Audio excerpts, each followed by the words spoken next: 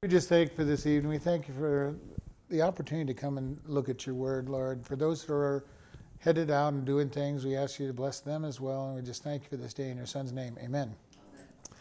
Ezekiel chapter 15. And it's 8 verses, so I'm just going to read all of it and then we'll go back and look it over. And the word of the Lord came unto me, saying, Son of man, what is the vine tree more than any tree, a branch which is among the trees of the forest? Shall wood be taken thereof to do any work? Or will men take a pin to it and hang any vessel thereon? Behold, it is cast into the fire for fuel. The fire devoureth both ends of it, and the midst of it is burned. And is it meant for any work? Behold, when it is whole, it is meant for no work. How much less shall it be meant yet for any work, when the fire has devoured it and is burned? Therefore thus saith the Lord, as the vine tree among the trees of the forest, which I have given to the fire for fuel, so I will give the inhabitants of Jerusalem. And I will set my face against them, and they shall go out from one fire to fire shall devour them. And ye shall know that I am the Lord, when I have set my face against them. I will make the land desolate, because they have committed a trespass, says the Lord. So we're going to look at this. It's a parable that he's given, and then an explanation of the parable.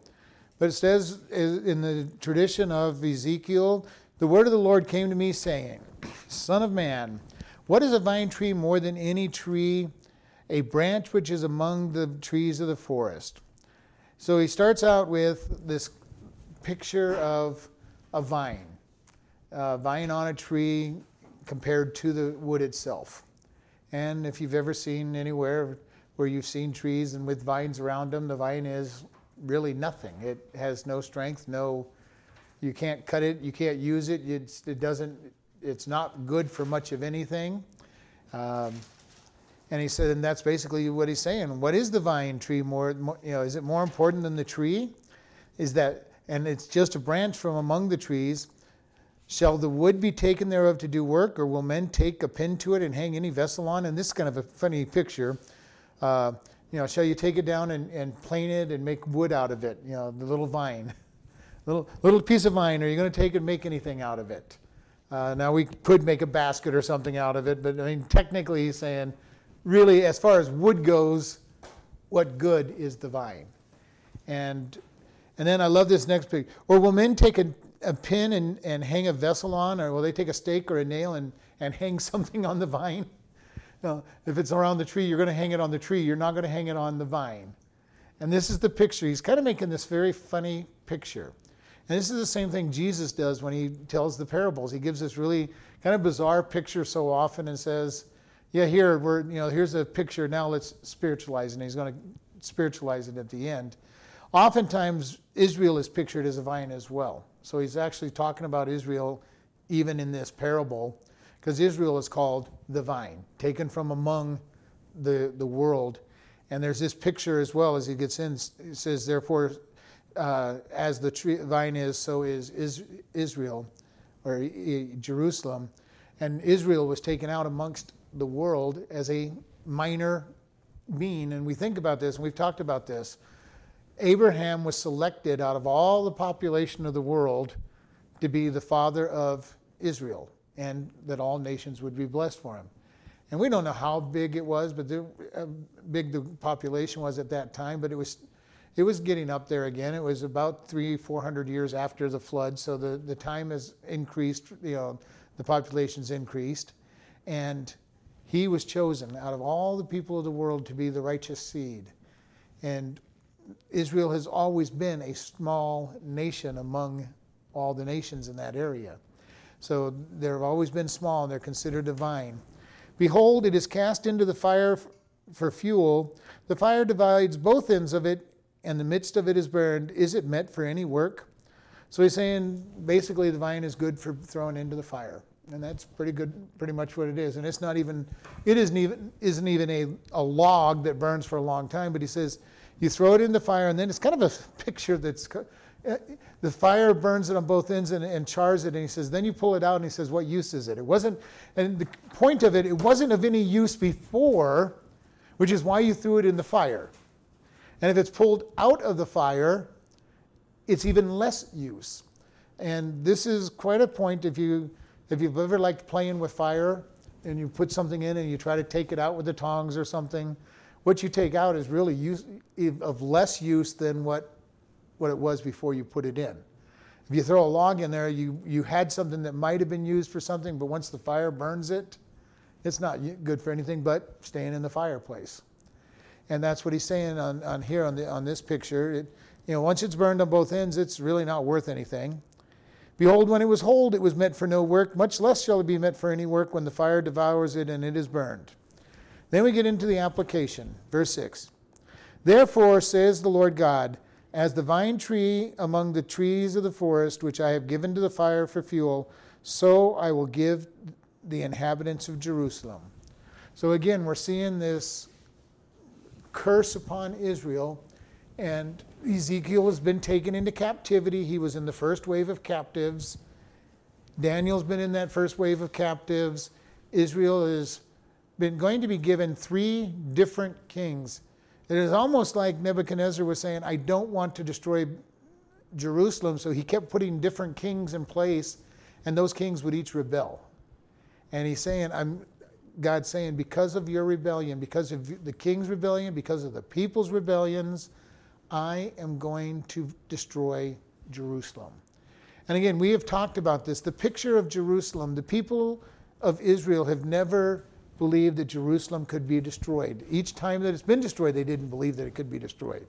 They had all their hope in Jerusalem because the temple of God was there. God said you had to meet 3 times a year in Jerusalem. So they always considered Jerusalem as impregnable. And as long as Jerusalem existed, they existed.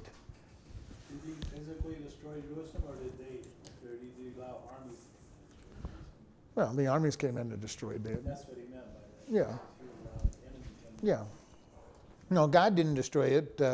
When the Babylonians came in, because Jerusalem had the temple in it, and Solomon had overlaid the temple with gold, literally the gold got in between the rocks.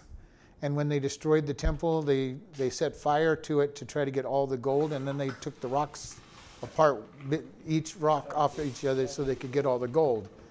Then when they rebuilt the temple, they poured gold over it again. And when the Romans came and destroyed it, they literally took every rock apart so they could get all the gold. That's why there's little levels of Jerusalem. Well, Jerusalem, like any old city, is a city built upon a city built upon a city. And especially in the Middle East, and even around here, if you find an old enough city, there's a lot of times where the city burnt down and they built the city right on top of the ashes of the city. Here in Chloride, that's true. The city, there's no original building in this town, from what I've been told. They're all at some point, every building in this town is burnt down, and they built buildings on top of it. There's really only like 3 original buildings, like the Birdcage Theater.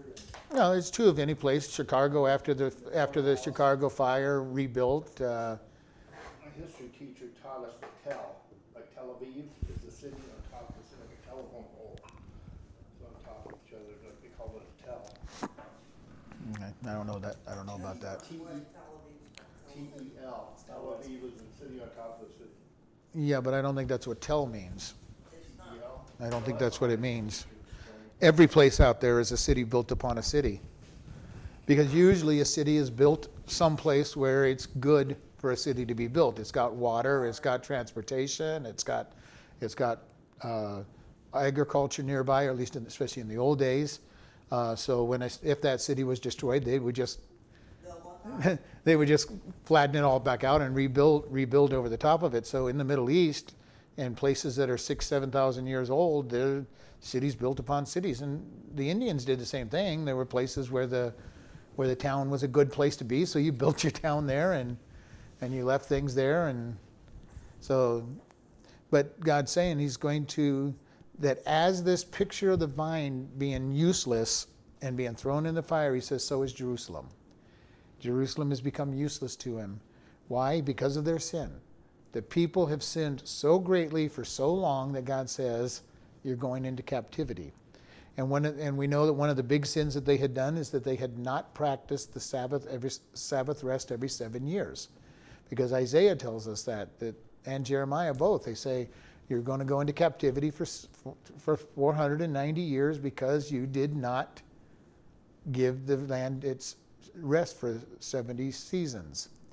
And and that's what they were supposed to do. Every seventh year, they were supposed to not plant their fields and just live on what was produced naturally, or God said, I will provide for you. He would give them a crop large enough for a 2-year supply.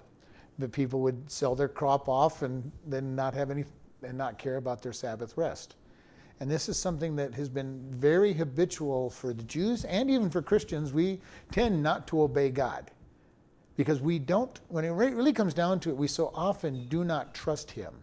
He says something and we go, God, it doesn't make any sense, so I'm not going to do it.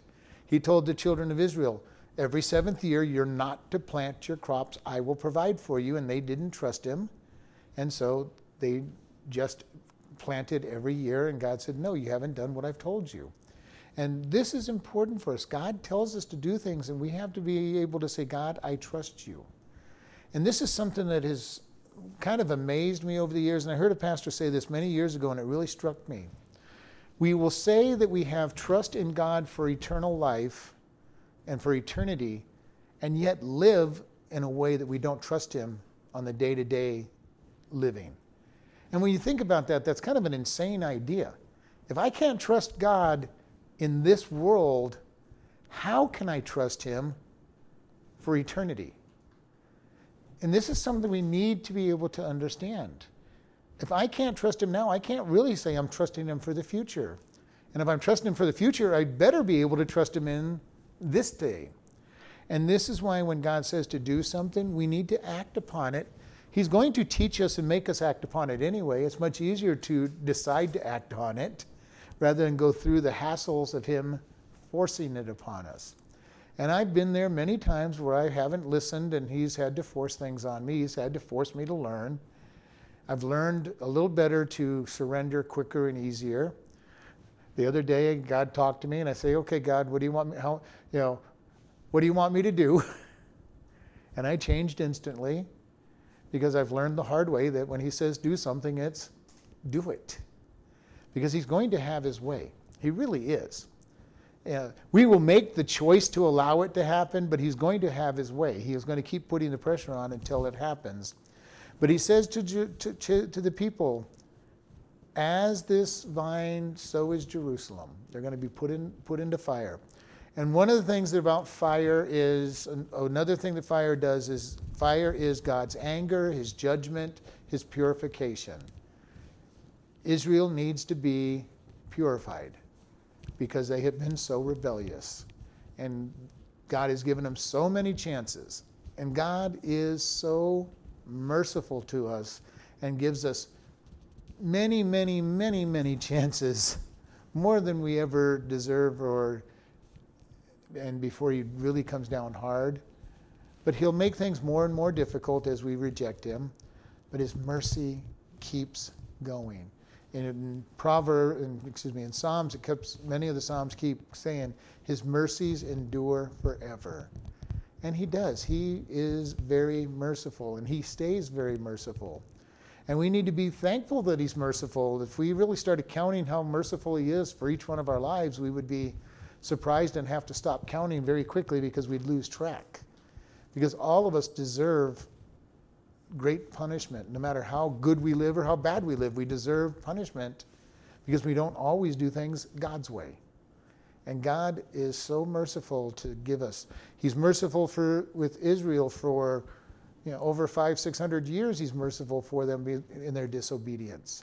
He was merciful on the children of Israel as they were in the Exodus, wandering around for 40 years, providing for them to keep them alive while the older people died out because of their disobedience of not going into the promised land. He was so merciful in so many ways in the scriptures. We look at Jonah, and Jonah's an interesting character. God tells him to go to Nineveh, and he runs the opposite way. God brings him back to Nineveh.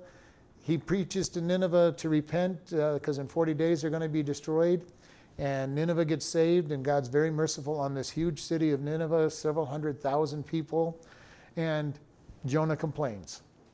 Saying, I didn't want to come here anyway because I knew how merciful you were and I knew you'd forgive them. And God, I really wanted them to destroy our enemy. Is basically what he was saying. And God was merciful.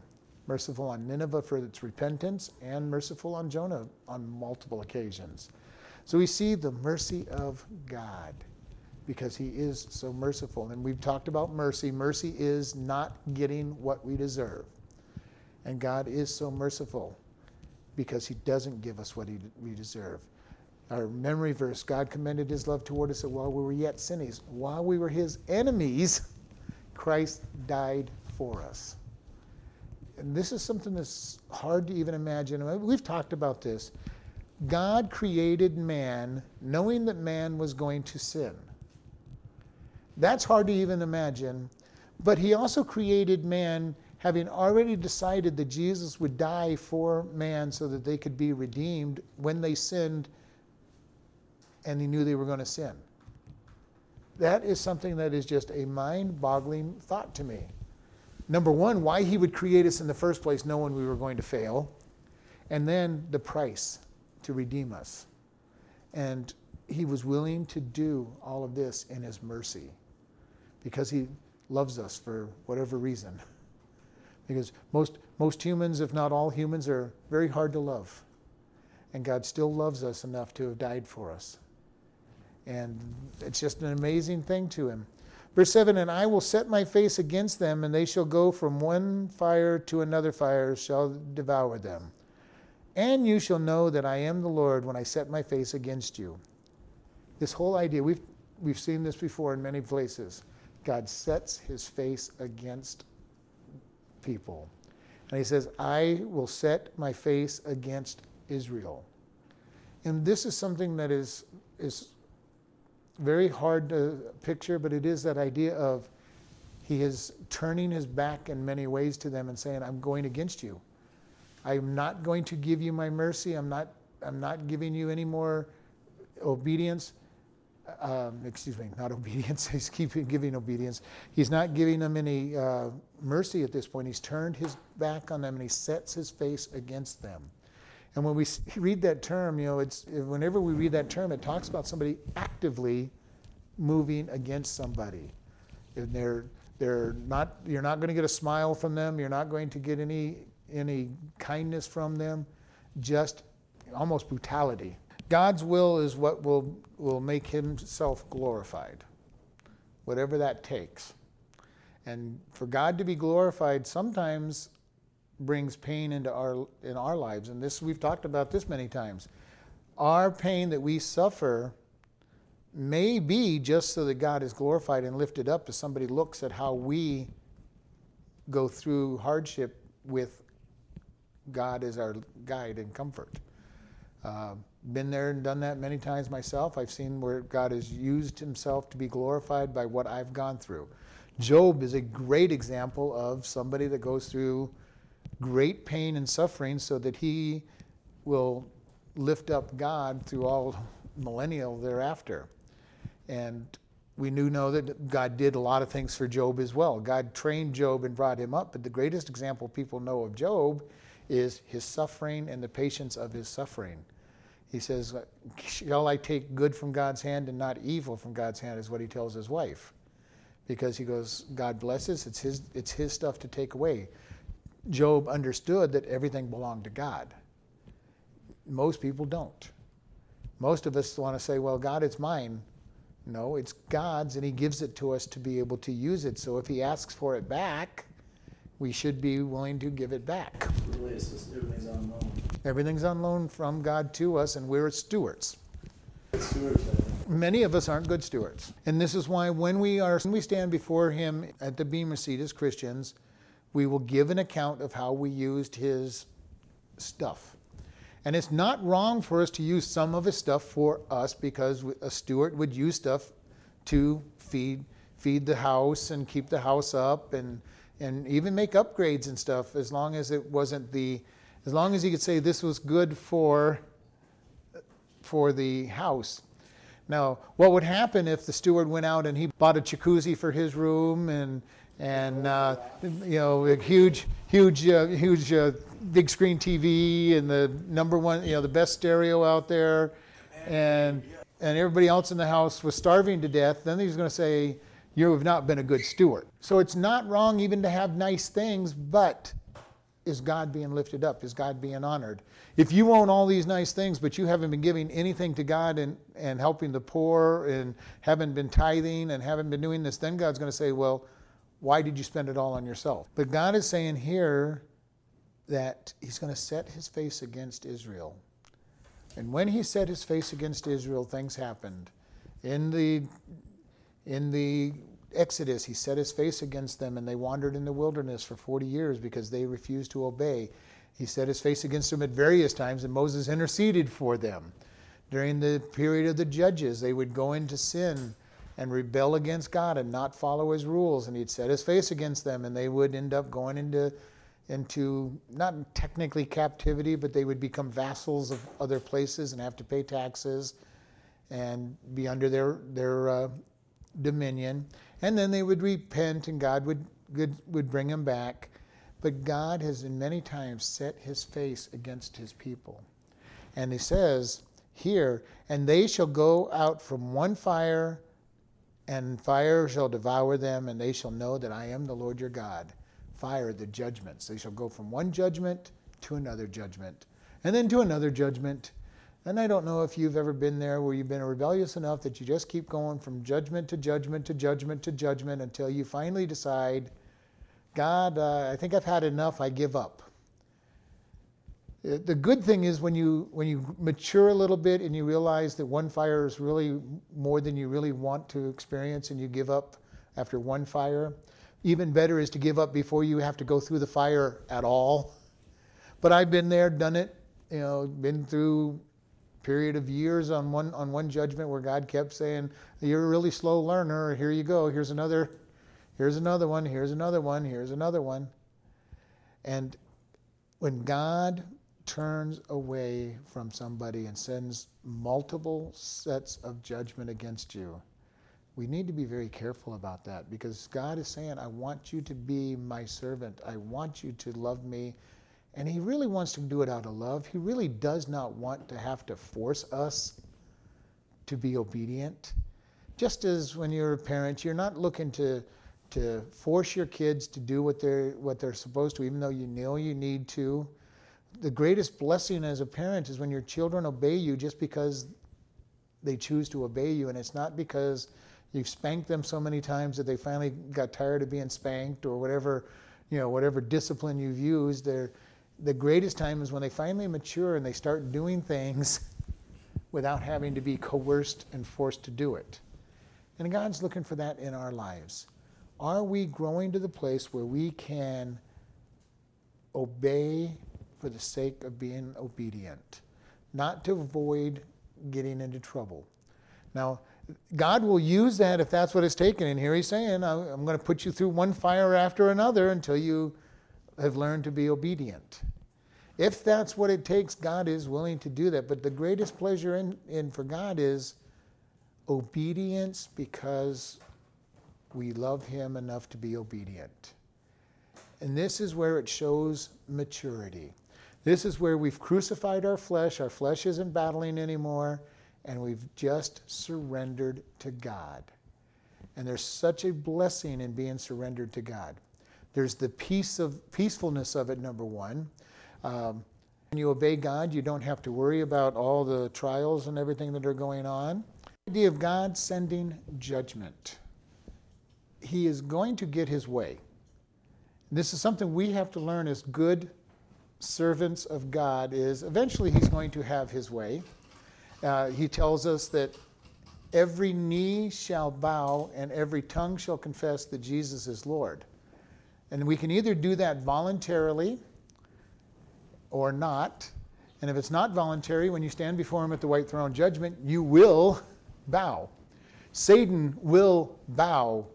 Even though he's been the troublemaker for all of that period of time, he will bow and confess that Jesus is Lord, and he will bow and can make that confession, and he will be forced to. He's not going to want to do it, but he will be forced to, and every human who doesn't do it on this earth and accept Jesus Christ as their Savior will be forced to before they're cast into hell, which is by their choice.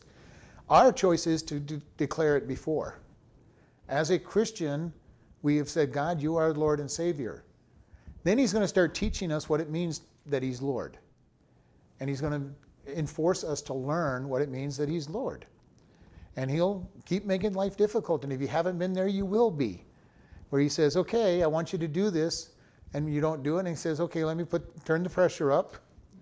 And you still don't do it. And he keeps turning the pressure up until you finally decide to be obedient. And the course on this is, are you going to make it a short pressure time? Maybe no pressure time by being obedient up front? And this is where maturity comes in. The more mature we become, the easier we start saying, God, I'm going to just listen to you. I'm going to be obedient, and I'm going to do it quicker. Or we continue to make it difficult. We probably all have been there. If you haven't, you will be there before long, where God will get his way. Even if it takes years, he will get obedience. And if he doesn't, he'll turn his face against you and really make life difficult. And this is where he is with Jerusalem at this point. But the whole purpose of this pressure upon us, as it says in verse 7 here, is, and you shall know that I am the Lord. God's purpose in the trials is always that he gets exalted. That he is showing that he is in charge, he is the Lord, he is the master, he is the ruler, and everything. And we've talked about this, even in Revelation, for all the bad things that happened in the book of Revelation for 7 years, his whole purpose is to bring people to him. And he's going to say that most of them are going to say, no, we're not going to come to you, and there's going to be many people who die. And when we did the book of Revelation, we talked about how probably 60% of the population of this world is going to die during that 7 years of tribulation, just from the numbers we're given. Huge amount of death and destruction, but it's all designed to bring people to God. Everything he does in this world is to draw people to him. He will either do it strictly from love, and most people do not respond to love that well. We know it, we've seen it. When you're kind to people, even as a Christian, so often they want to take advantage of you, and yet we're to love people just as Christ loves them. When God shows his love, people oftentimes will try to take advantage of him, including us as Christians. And it oftentimes takes his discipline to say, I want your attention, I want your obedience, I want you to turn to me. Israel was released out of Egypt through the 10 plagues so that Egypt would finally pay attention. And Pharaoh had first hardened his own heart, and then at the end God hardened his heart to make sure that he wasn't going to change his mind. And he still changed his mind and went after them. Egypt was totally destroyed by the 10 plagues. Their economy, their religious side, because each one of those plagues, as we talked about when we did that, was an attack against one of their gods, if not more than one of their gods. And God says, I'm going to defeat your gods, I'm going to destroy your economy, and then I'm going to destroy your families, and you're going to let my people go. And then Pharaoh chased after him, and he destroyed Pharaoh's army when they chased him into the Red Sea. And then Egypt was conquered, and a dynasty change happened. So we see all of this. When God is going to get his way, he's going to make things happen so that he will be sovereign. And we've got to understand he is sovereign and he will be sovereign. And when you disobey a sovereign, pressure gets put on, you get thrown into prison, whatever, you're going to pay. And God says, I am the Lord, I am the ruler, I am the master. You're going to pay attention to us. And as his children, we are going to be made during our walk on this world to be obedient to him, because we have chosen to make him our Lord and Savior. The rest of the world, God's going to try to draw them to him. He may make things difficult for them as well to draw them to him, but they may or may not seem to be getting away with things. They will pay for it in the long run. And this is something we've talked about, that when we look, especially in the Psalms class, when we look at people and they seem to be being blessed and they're rebelling against God, And note that I put they seem to be blessed, because they seem to have everything, but they don't have joy. They don't have comfort. They don't have peace. They're looking for something. How many people have gotten rich and wealthy and found out that it wasn't what they thought it was going to be? That they thought if they had enough to buy whatever they wanted, it was going to make them happy. And they find out that it's not. If they had enough status as a sports star, they were going to be really happy by being, everybody would love them. They'd be the idol of the people, and they found out that that wasn't enough. They make it to the top of the singing or the movie world, and it's just not enough to be idolized. It doesn't satisfy. We need to be careful when we look at somebody and say, well, I need to be just like them. They've got everything. Now, we want to be very careful with that, because they probably don't have everything. They're not probably happy. And if they're not happy with God, then they're not going to be happy with stuff. And that's why Paul says, I've learned to be content in much and in little. And if you read the book of Acts, there was times when Paul seemed to have a lot. And then there were times when he had nothing. As a matter of fact, he was in prison. And he didn't have anything. He had to work hard. And then there were times when it seemed like he had things. And he, by his own admission, said, my happiness and my joy is not in the stuff that I have. It's in God. So when God blessed him, he was happy and probably used it to support God's work. And when he had nothing, he was happy and used whatever he could to support God's work. So you just got to make choices at that point to be that way. We have to make the choice that we trust God, that God knows what he's doing, and that God is what we're seeking. There's a old poem, let's see if I can get it right. I used to seek the gifts, but now the giver I seek. And this is what many Christians start out desiring, what God will give them. And as we grow, we want to seek after him, with or without gifts. We just seek after God. And then once we start seeking after God, he usually starts giving the gifts even in a greater way, because he is the one that we're seeking, and he knows that we're going to use what he gives us and give it back to him in his kingdom. But when I'm seeking after the gifts, I'm going to get greedy and say, this is mine. I'm not giving it to anybody. When I'm seeking after the giver, then it's like, God, I want to pour back out to other people so that you are lifted up, you are elevated. And this is where we see some of the people that have been multimillionaires in the early days of this country especially, they gave to God.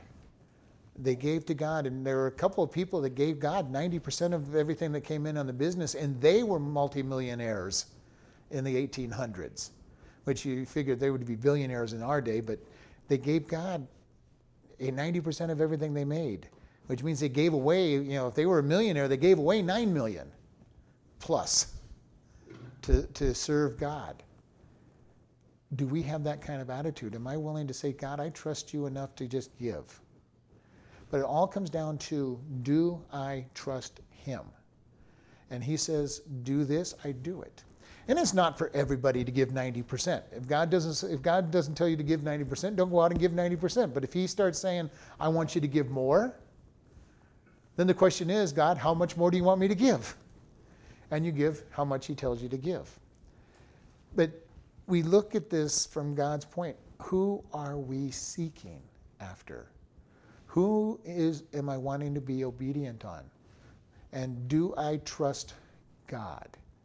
And when we did the Truth Project, the tagline on the Truth Project was, do you believe that what you believe is really real? Okay? And everything about the test of God is to prove to us, do we truly trust him in whatever area? And this is why I say, when God says he wants us to learn to give, he's going to test us. When we start giving, things are going to get difficult and it's going to be hard to give. When he says, I want you to learn to forgive people, he's going to put somebody's going to do something that's going to be very hard to forgive. When he says, I want you to learn to love people better, you're going to find some people in your life very quickly who are very hard to love.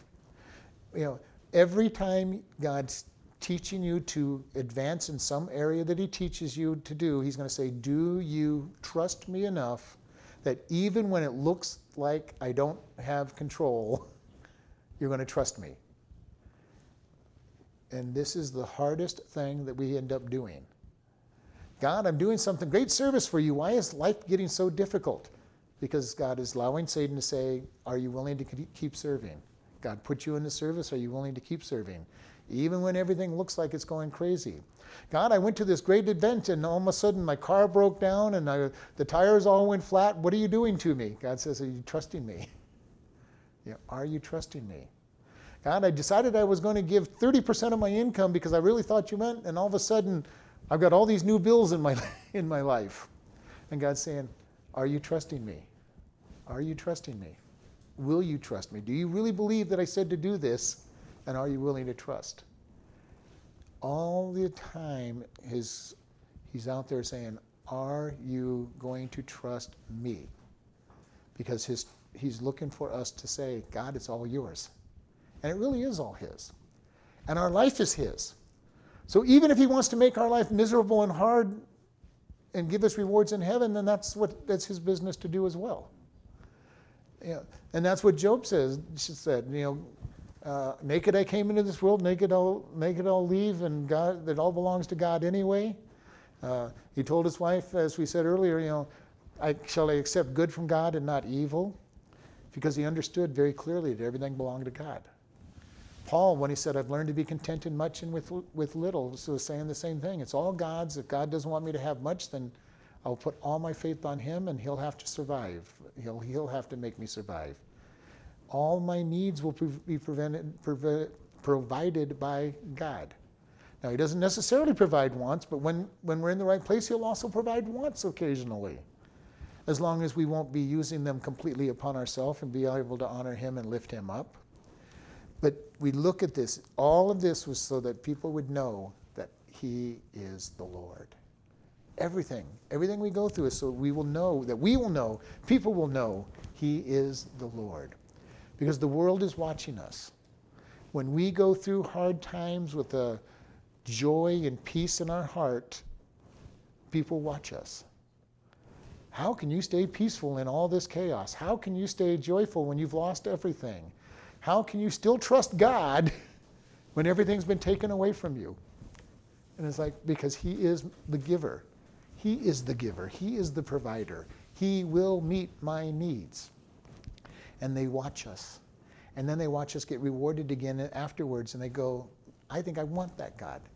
That draws people to God, especially when we're successful through it all. And then verse 8, and I will make their land desolate because they have committed a trespass, says the Lord God. Talking again to Israel. Israel has been disobedient to God. He's taken them into captivity. And God says, I'm going to make your land desolate. And the land of that area has been made desolate. It's now being revived. Now that Israel's back in their land, it's starting to be revived.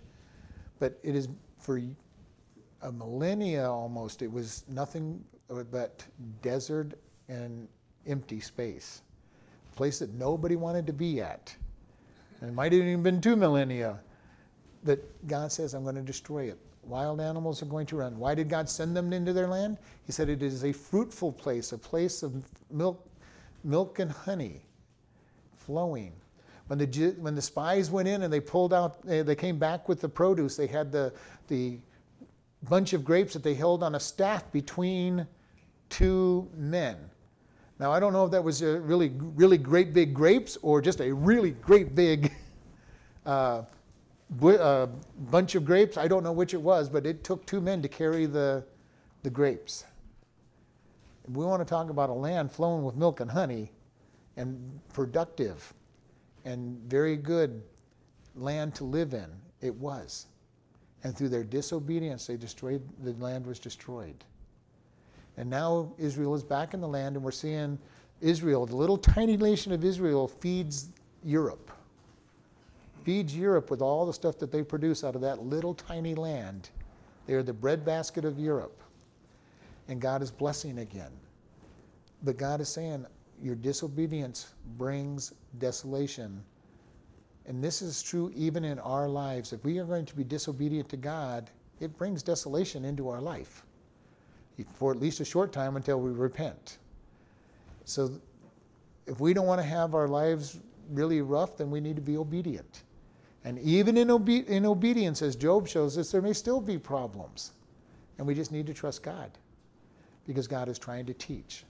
And in Job's case, we know many things that were being taught. He wanted to reteach Job a little bit of his doctrine, because Job, if you read the book of Job, Job really believed in the prosperity gospel that's being preached today. You know, if you do good things, God blesses and you'll be rich. And you hear that all through his conversation between him and his friends. And so, again, because it points out to us there's nothing new under the sun. The prosperity gospel has been around from the very beginning, and it's still being preached to this day, in spite of the book of Job teaching them that's not true. And we see his theology being changed by what he went through. We're seeing him being exalting God in all of this. So God is exalted through his trials. And that's what God is always looking to do. Each time we go through trials, he is teaching us to be dependent upon him, and maybe even trying to change what we believe about him. And this is something that is very true. If we want to learn how loving God is, we're going to find out how loving he is. And he teaches us to love people. We'll find out how loving he is by him increasing our amount of love toward people. How forgiving is he? You know, he will put people in to teach us how to forgive and show us that he is even more forgiving. The one thing I have to say is, whatever you think about God, especially in the right side, he's more than. He's more powerful than anything you can think of. He's bigger than anything you can think of. He encompasses more of time than anything you can think of. He is. How big do you think he is in loving? Multiply that. You're not even close. No matter how big you think he is on his forgiving, multiply it. You're not close, because God is so much more than anything we can comprehend. And the longer you walk with him, the bigger he gets. And you're still too small no matter how big you think he is. And as big as I think God is, he's still much bigger than what I think he is. And if I live for another 20 or 30 years and he's bigger, he'll still be bigger than whatever I think. Because he encompasses everything, and he is so much more than anything I can comprehend, because he is more. He is greater than anything we can fathom.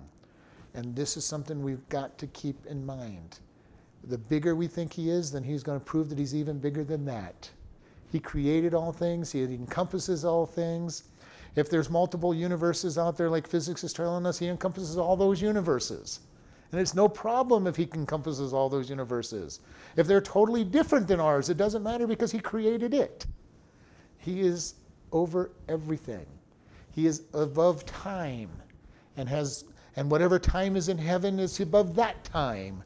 And he is outside of that time, and he is outside of everything that's out there. And that's how big our God is. And we're going to go ahead and close here. Lord, we just thank you for this day. We thank you for this opportunity we've had to come before you and to look at your word, and just to consider how big you are, and that you desire everything to be lifting you up. Help us to see that and understand that in your son's name. Amen.